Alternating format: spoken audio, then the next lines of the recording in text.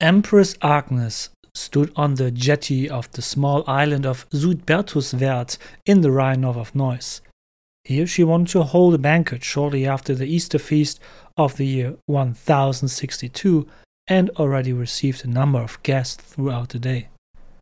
The Archbishop of Cologne had also just arrived, and not just like that. With a magnificent ship, Anno II, Archbishop of Cologne, for almost 6 years now, had arrived here. Even for an empress who was used to a lot, Agnes was surprised at the splendor in the form of the ship, which was now anchored at the jetty in front of the island. With difficulty, Agnes had been able to convince her 11-year-old son, King Henry IV, to finally take his eyes off the Archbishop's magnificent ship and to devote himself to his royal duties instead, like going to the palace located here to entertain the guests from Cologne, Brunswick, Mainz, Bremen and Bavaria. Gently, Agnes put her hand on her boy's shoulder. His father and Agnes's husband, Emperor Henry III, had died far too early 6 years ago. Since then, she, Agnes, was the regent of the empire and led the official business for the young King Henry IV, just as Theophanu had done some 80 years before with Otto III. However, many in the empire were vocal critics of her regency. Quite a few princes in the empire were of the opinion that she, Agnes, was coddling and spoiling the young king. The boy would need a strict hand, especially a male hand, and not that of a woman. But all that mattered little to Empress Agnes at that moment. What Agnes did not know at that moment, for the time being, it would be the last day she would see her son for the next 3 years. And with that, welcome back to the History of Cologne, a podcast about the city of Cologne, today's Western Germany, that's already over 2,000 years old. But until it became what it is today, this old city on the Rhine has endured a colorful and rich past. It can therefore be seen as quite a microcosm of European history. In this podcast, you can listen as the city grows, from the Romans up until our time. This time, we start into a particularly intense era of our city, Cologne under the rule of Archbishop Anno II. In his almost 20 years as a city ruler in the middle of the 11th century, so much was to happen in the city that this will take us several episodes. Above all, Anno himself has a considerable share in it. So in order to dive well into this series of topics, let's take a look at Anno's biography and why he is known far beyond the borders of Cologne and ended up in the history books. Off to the intro.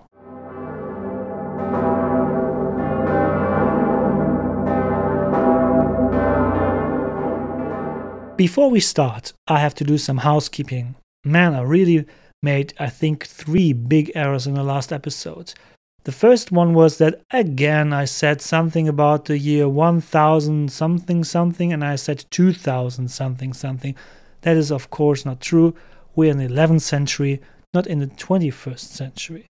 Another thing was that I called Mathilde, the wife of Etzo, the granddaughter of Theophanu. That's not right. She was the daughter of Theophanu. And I think there was some editing mistake again, where I just repeated a sentence again after I already said it. Sorry for that. It happens when you're the only one listening to this episode before it comes out. I would like to finish the little story from the intro here, because it is ideal to get you in the mood for the following episodes, what kind of character this infamous Archbishop Anno II was. Archbishop Anno was one of the most colorful and also most controversial archbishops of Cologne, still until this day, but nevertheless is still considered as a saint to this day. We are still in the year 1062, close after Easter in April, in what is now the Düsseldorf district of Kaiserswerth. At that time, however, the place was still called Kaiserswerth and was still an island off the banks of the Rhine, complete with a palace complex in the middle of it. Exactly here, Empress Agnes and her minor son, King Henry IV, had invited some magnates of the empire for a feast after Easter.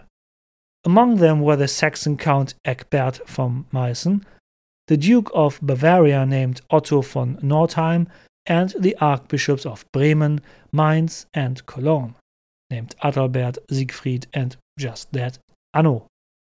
Throughout the feast, the 11-year-old Henry whined incessantly beside his imperial mother. "Mommy, I want to finally look at that beautiful ship in which Archbishop Anno came here." "That can be arranged with pleasure, your majesty," replied the Archbishop of Cologne at the table here in our imaginary reenactment promptly. "I would be honored if I could show you the ship in person." No sooner said than done. Hastily, the little king ate his meal. Then everyone went out of the palace to look at the ship. What happened next went down in history. But wait. What followed is well documented historically.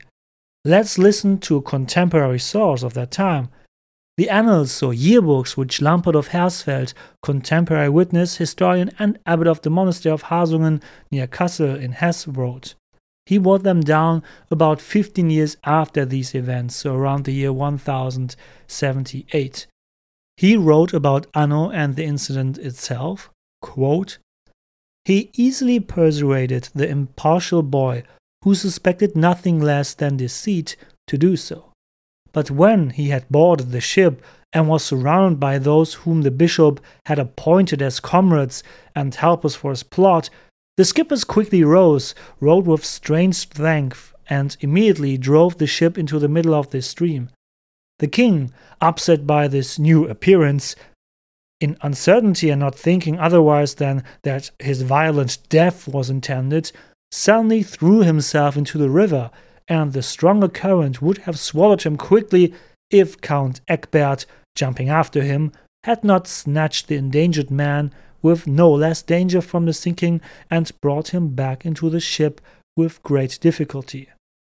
Hereupon they seek to appease him by all possible words of flattery and led him to Cologne." End quote. So to summarize, if you did not understand, because it's a long Latin sentence that you always have to translate, the Archbishop of Cologne and his powerful co-conspirators had in fact just kidnapped the king and future Emperor Henry IV before the eyes of his mother at, close after Easter, the highest feast of Christianity. Anno and his allies had not only broken the hospitality law, because it's not nice to abduct your host, it was a true outrage, and in terms of politics, they had shown the entire empire the powerlessness of the Empress Agnes and thus also of the king himself. An anointed king, child or not, had been kidnapped by his vassals. This had never happened before. That was, as said, a downright sacrilege. Surely Anno and his allies would be sacked and persecuted. But what happened? Nothing. For Anno had carefully planned the so-called coup d'etat of Kaiserswerth. Kaiserswerth? Wasn't the island called Südbertuswerth? Correct, because Plectrude, I hope you still remember her, had once given this Rhine island to the Anglo-Saxon monks around the year 700. The first abbot of the newly built monastery here was an Anglo-Saxon missionary named Suidbert. Those who live in the Rhineland know that many islands in the Rhine end with the suffix Werth. This is Middle High German and simply means island. So Suidbertuswerth means island of Suidbert. Over the time, the island became Kaiserswerth, probably because of the imperial palace that was then built here in the meantime, and maybe because of the spectacular abduction of Henry IV as well. So Kaiserswerth means the Emperor's Island. If we take a closer look at how Archbishop Anno proceeded with this kidnapping, it quickly becomes clear that he did not just came up with the idea 1 minute before that. No, the Archbishop of Cologne had planned everything perfectly before. But who was this Anno actually, that he dared to kidnap the emperor, the future emperor? Let us therefore take a look at the remarkable life of Anno.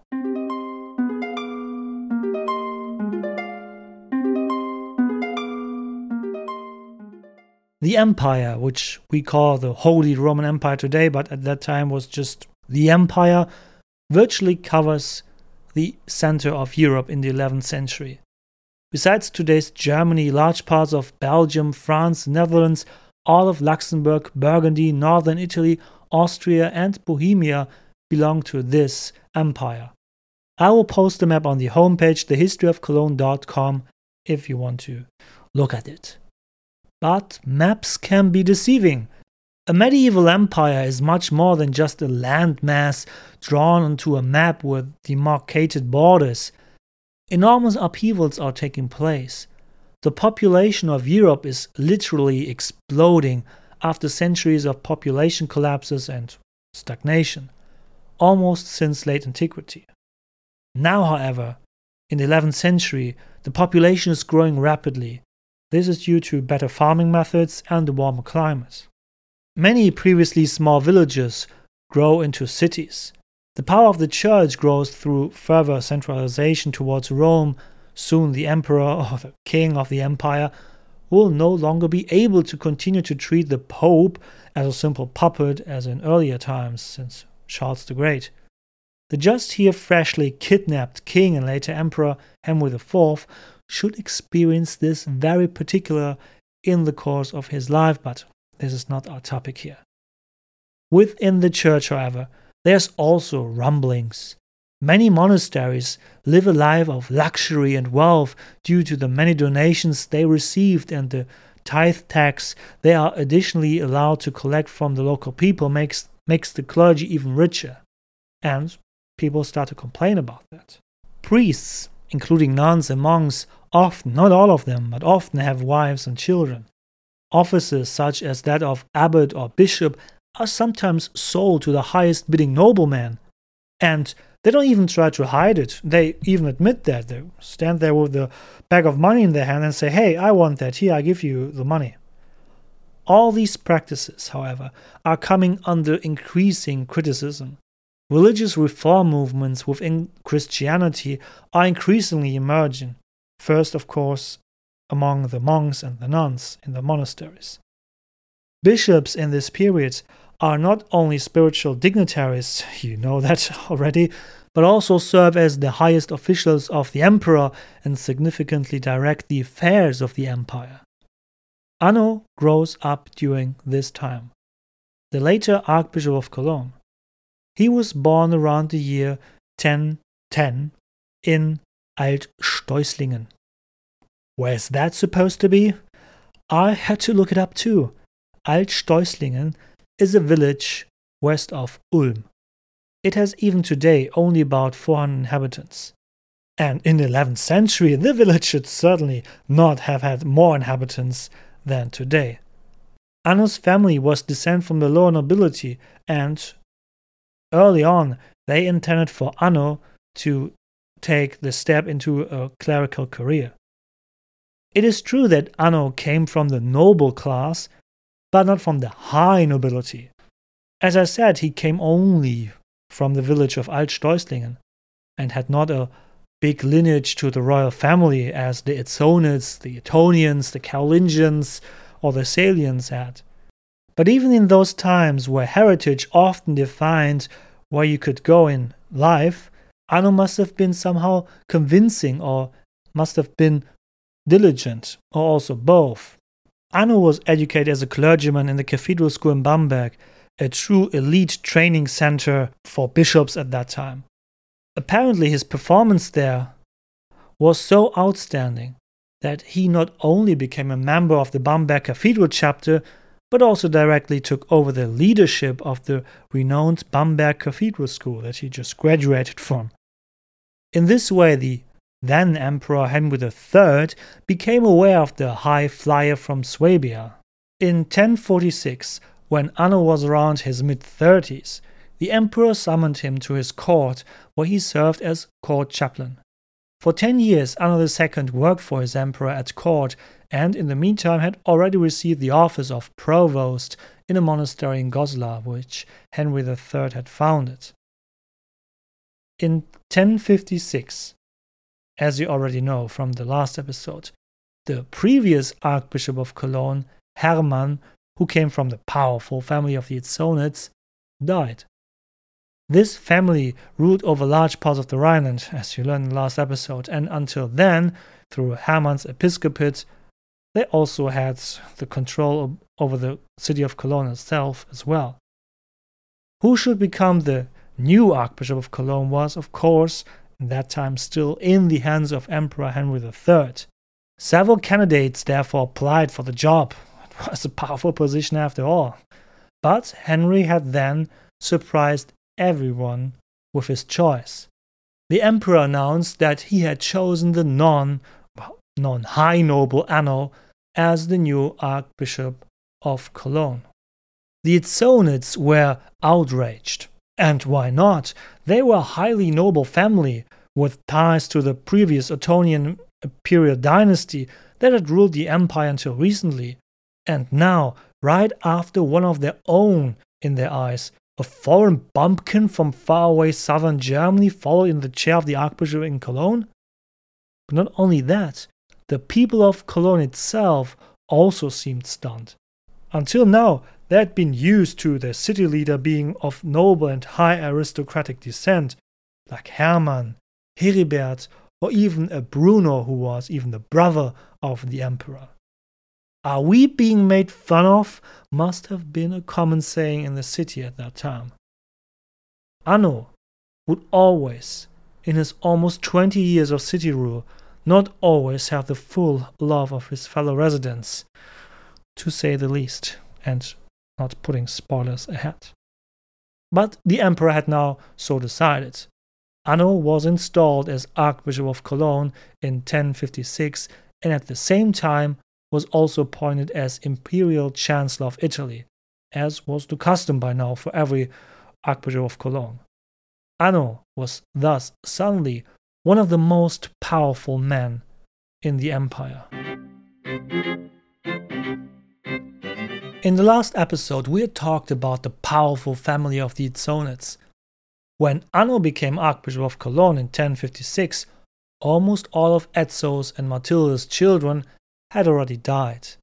The death of their son Hermann himself had ensured that Anno could become the new Archbishop of Cologne. Queen Richezza and Abbess Ida, we talked about in the last episode, were still alive at that time, but they were already old by the standards of time.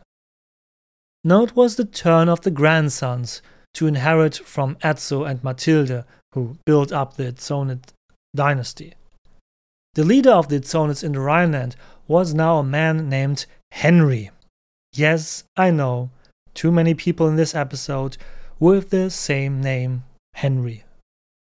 This Henry I'm talking about now, for quite some time, is the Henry of the Etzonids, not Emperor Henry III or Henry IV, which we had already discussed here. No, we are not talking about them right now. We are talking about the Etzonid Henry. This Etzonid Henry became the greatest rival in the early days of Anno's tenure as Archbishop of Cologne. And Anno in turn also left no doubt that he wanted to break the perceived Etzonian ring around Cologne, because the Etzonids had possessions everywhere around Cologne and really encircled it in some kind of way. At first there was some calm at two meetings of local nobles in Andernach, a place located 90 kilometers south of Cologne. Nothing is known in the sources of disputes between Anno and the Etzonids. But in the year 1060, events suddenly overturned, so 4 years after Anno took office. What was the reason for the disputes? Actually, we don't really know. One assumption is that Etzo Henry wanted to prevent the Archbishopric of Cologne from continuing to appropriate property that before that belonged to his family.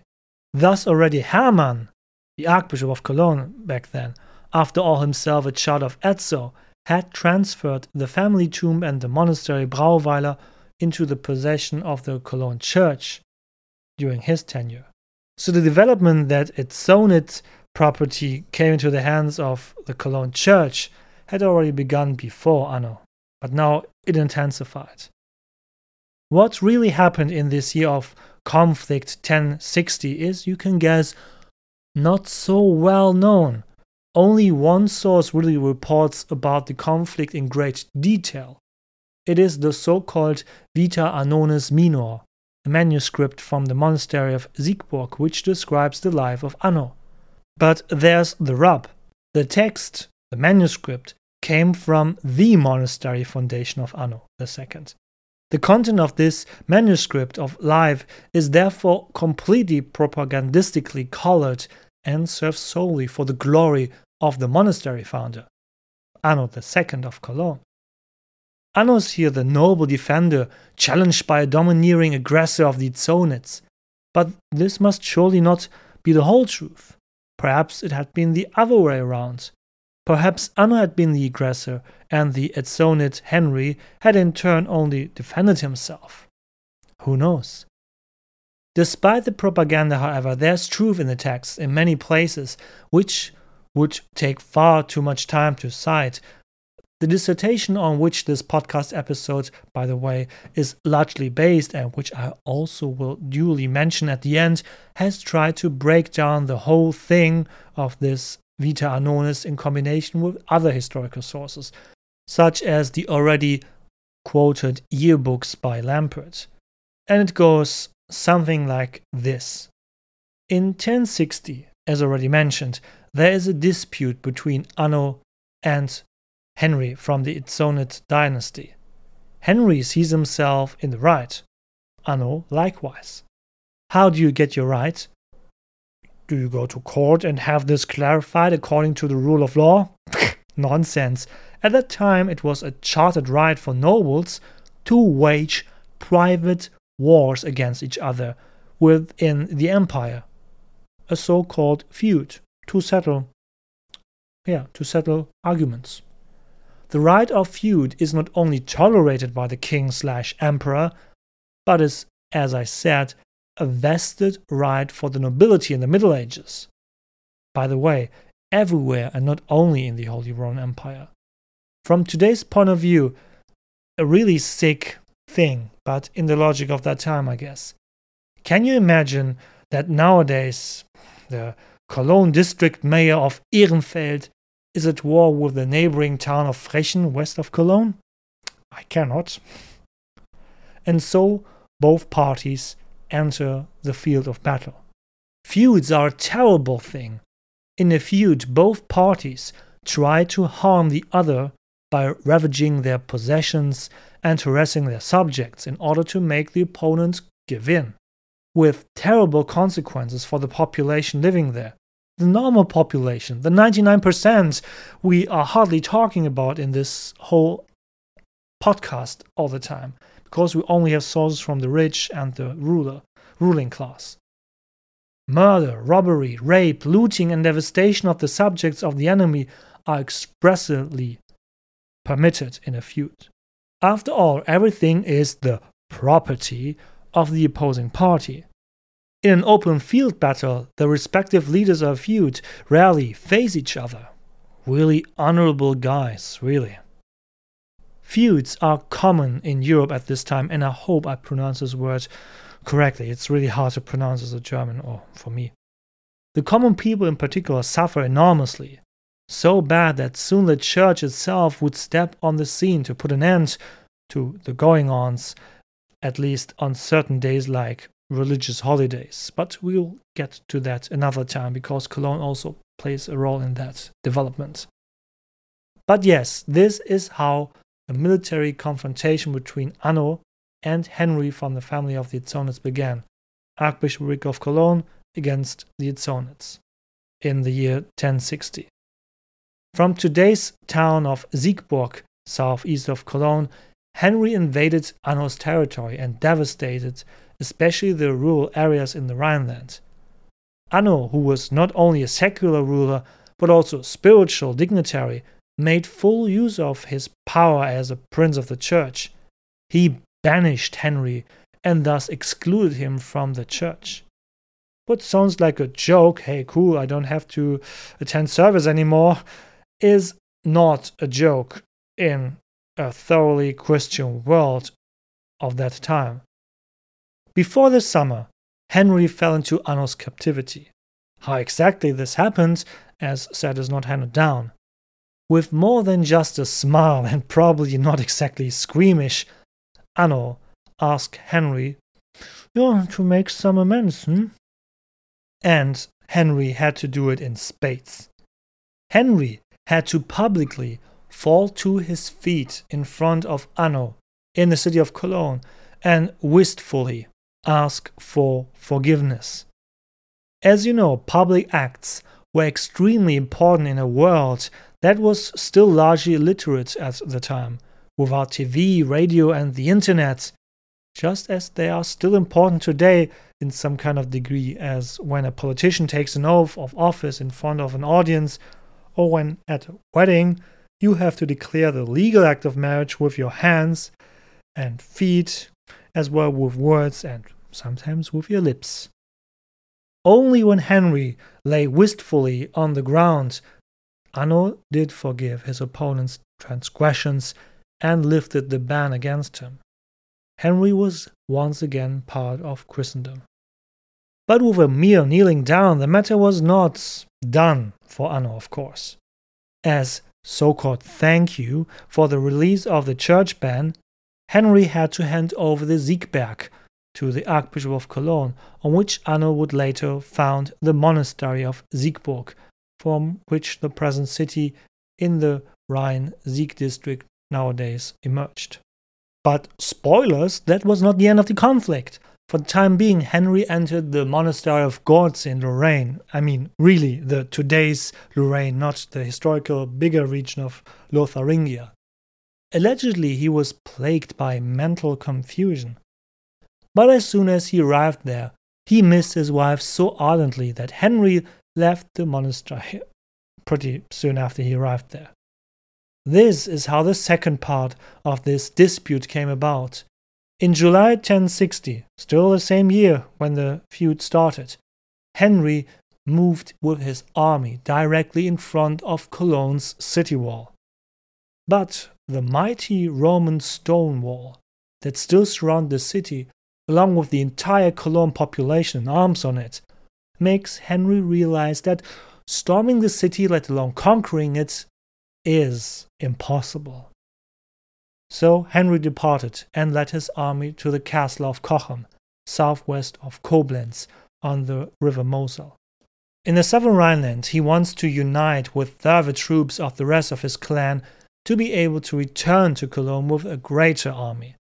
As said, all this happened only in the year 1060. Then, however, something happened about which many historical sources such as Lampert, the Vita Annonis, etc. are in agreement. While in the castle of Cochem, the Itzonian army was preparing for a renewed war campaign against Cologne, Henry was again seized by the not further defined madness.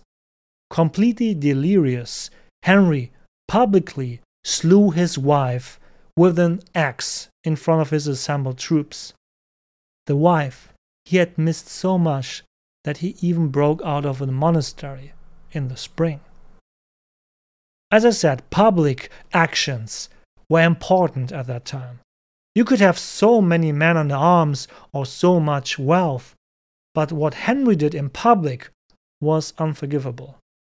Immediately, his own followers arrested him.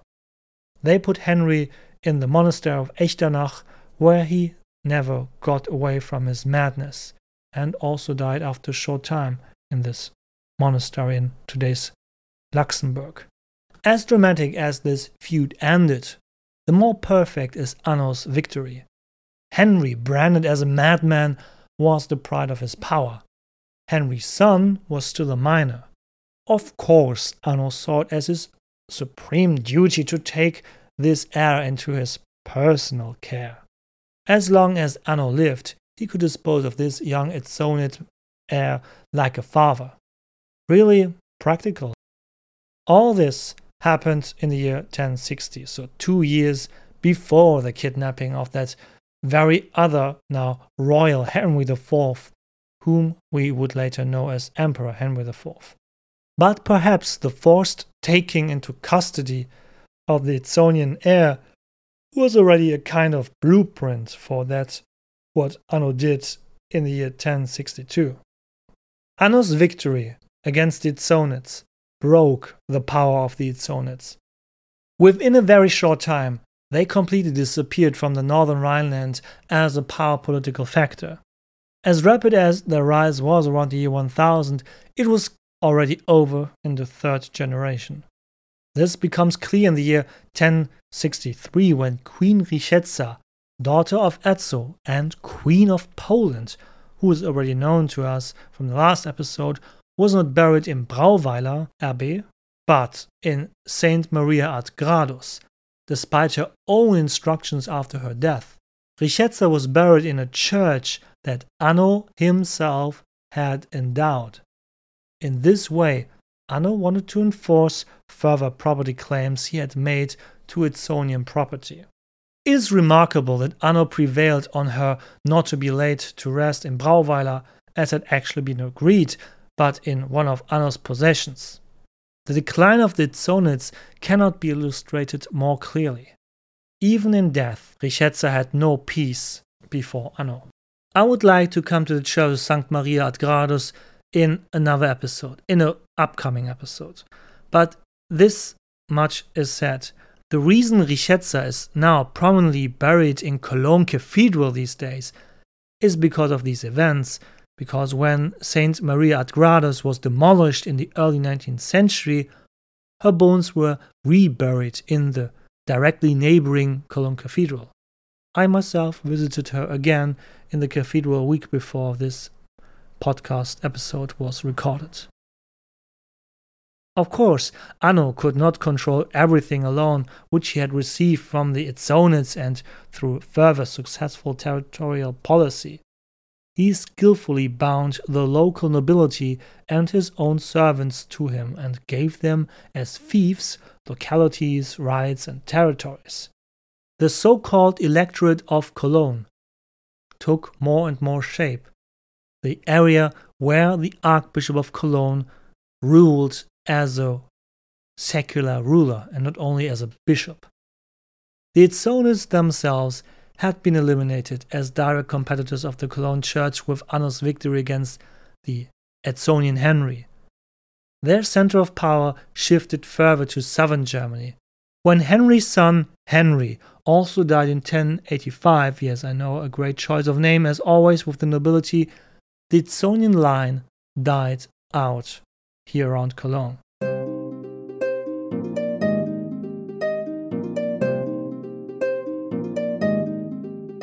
Finally, I would like to return to the events at the beginning of the episode. With the crushing of the power of the Itzonids in the Rhineland, Anno had had the opportunity to see the bigger picture, imperial politics. His patron and sponsor, Emperor Henry III, had died in the same year of his appointment as the new Archbishop of Cologne in 1056. From then on, Empress Agnes reigned as regent in place of her still minor son, Henry IV, and this was probably not well received, as you learned at the beginning of the episode. What exactly the motives were of the kidnappers of Henry IV, like Anno, is sometimes still debated in historical research. I think the answer becomes clear when you look at what Anno did following the king's abduction. With the young, teeny King Henry IV in his hands, Anno, along with other allied princes and bishops, was virtually the secret ruler of the empire for the next few years. He also took full advantage of this circumstance. Numerous actually royal possessions, as well as taxes and whole monasteries, Anno put during his reign into the possession of the Cologne Church, thus into his own possession. Anno's other allies, of course, did the same.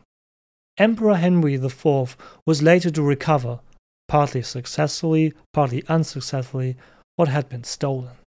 Anno also made use of the right to appoint bishops, what was usually the emperor's right, but now Anno was regent, so he did it. He made his brother Werner Archbishop of Magdeburg in 1063. But I would come to Anno's family promotions to spiritual top offices in the empire another time.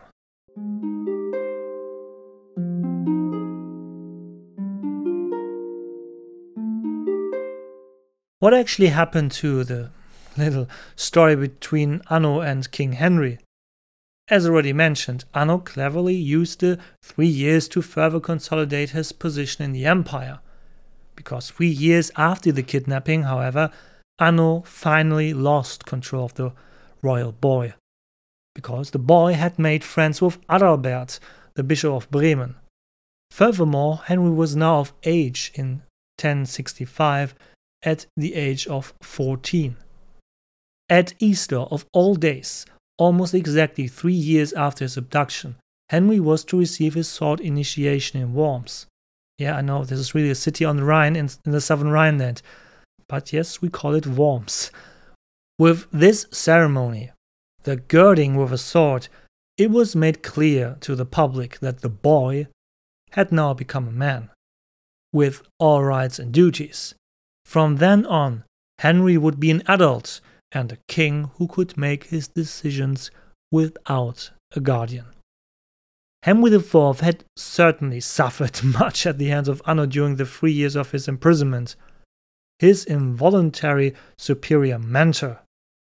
The emotional state of Henry, and we know how teenagers are emotionally, was certainly not so positive in relation to Anno, his abductor. And so it does not surprise me personally that the young king wanted to return this as the first official act of an adult and now fully mature king. And it's handy that you get a sword around your hips when you become an adult in that time. So without further ado, let us hear Lampert of Hersfeld again, from the moment when Henry received the sword from the Archbishop of Bremen. Quote, "Here by the grant of the same Archbishop, the king first girded himself with weapons of war, and he immediately put on the first trial of this newly put on armor against the Archbishop of Cologne, and threw himself with full impetuosity upon him to pursue him with fire and sword, if the Empress had not calmed the threatening storm again by the very timely advice."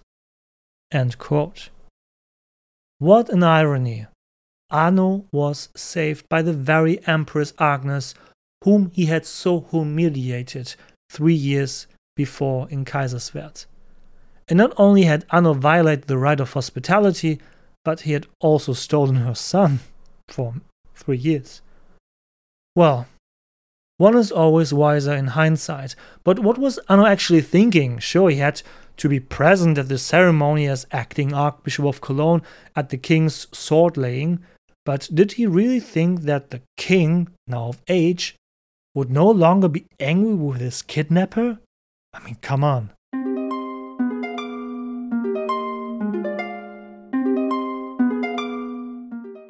That's it with Anno for this time.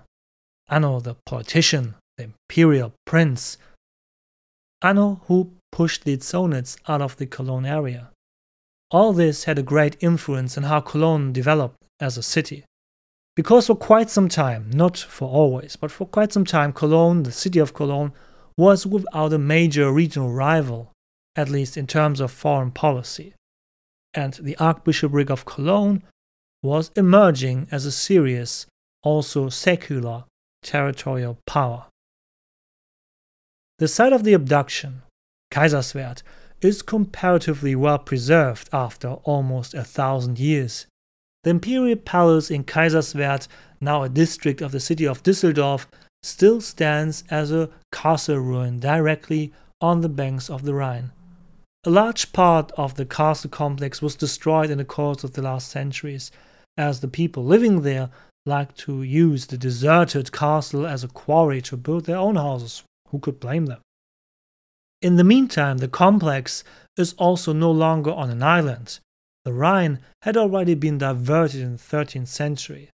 The palace complex then was severely damaged by French troops in 1702, who fired 12,000 cannon shots at it. A flood dam at the end of the 19th century was built right through the middle of the castle complex, which caused further parts to be demolished. But then, at the end of the 19th century and around 1900, people of the area started initiatives to save and preserve this complex, this castle, up until today. Nevertheless, the Imperial Palace of Kaiserswerth is still impressive today. Especially towards the Rhine, a wide facade is still preserved with stairs that also lead to the upper floors. You can take a wonderful walk there, and it is still very idyllic and rural there, despite being in the capital of the federal state of North Rhine-Westphalia. Walking through the ruins, you can almost even imagine hearing the cries of young Henry IV, a prisoner on the ship, crying for his mother that stood ashore in shock. Next time, we take a stronger look at the city of Cologne. What does every ruler love? Whether in Cologne or anywhere else? That's right, to immortalize him or herself for posterity. And how do you do that? By building something, of course. And Anno built like a madman. Of course, he had the money sitting loosely now, especially as a region of the empire. We know now that he certainly let one or the other gold piece disappear into the pockets of the Cologne church, so his own pockets. I hope you enjoyed the style of this biographical episode. I think it's always important to introduce people who have had a significant influence on the city, in whatever way. And in the case of Anno, we are lucky that we have so much historical source material from him for this period. Whether this always represents the real Anno is of course another question, and the very reason why historians exist. As a scientific source, I used the doctoral thesis of Georg Jenner, who wrote about Anno II and his imperial politics. Although already almost 50 years old, this scientific work, with the beautiful title Archbishop Anno of Cologne and his political work, a contribution to the history of imperial and territorial politics in the 11th century, is still today extremely remarkable in its scope and details. What he has worked out, such things cannot be found on Wikipedia. Therefore, I'm glad that I always read my eyes tired with beautiful old literature. The conflict I talked about here, between the Etzonitz and Anno, alone fills over 30 pages of intensive analysis and description, and I'm very thankful for the City Library of Cologne that they still have access to this book so that I can read it and not have to buy it for like 100 euros on a sketchy internet site on the internet. Thank you very much, City Library of Cologne. The few euros I have to pay for you every year, they are totally worth it. Thank you. I would have loved to interview this professor for my podcast who wrote the doctoral thesis 50 years ago, because interviews with experts have been on my bucket list for quite some time. I was very sad when I learned that Georg Jenner, the author, had already passed away at the beginning of this year in 2022. Of course, I can speak, or rather read and write Latin. I was tortured in university with it, but I used the translation of Lampert of Hersfeld's Latin texts, and I've taken over from a freely available German translation which Ludwig Friedrich Hess published in the year 1855. I must confess, however, that I have replaced some in my eyes old-fashioned words by new-fashioned ones. After all, the good Lampert has written in Latin anyway, so you can take this liberty when translating texts. I think that's all for this time. If you haven't already, subscribe to this podcast in the podcast player of your choice. That's the easiest and most importantly free way to support this show. Also free, but even more important, are reviews. Please consider, if you haven't already, leaving a review for this podcast, such as in Apple Podcasts or Spotify. It's really just a tap of your finger, and it only takes a second. A large part of my free time goes into this podcast, so I'm extremely grateful for my Patreons who throw between 1 to 5 euros in my hat per episode. Thanks to all of you, and especially to my newest Patreon called ABCD -1. Yeah, that's your name, and if that's your name, I call it out, as I promised. Thank you so much for your support. As I said, ABCD -1, it means the world to me. On my homepage, thehistoryofcologne.com, you can find a lot of background information about each episode. It's worth it. And it's also wild on social media anyway, like Instagram, Facebook, TikTok, and yeah, I think that's it. Oh, Twitter maybe, but no, I'm not really active on Twitter. But follow me especially on Instagram and TikTok. As I said, it's wild there. I love it. Thank you again for listening. As always, recommend me further, and until then, auf Wiedersehen.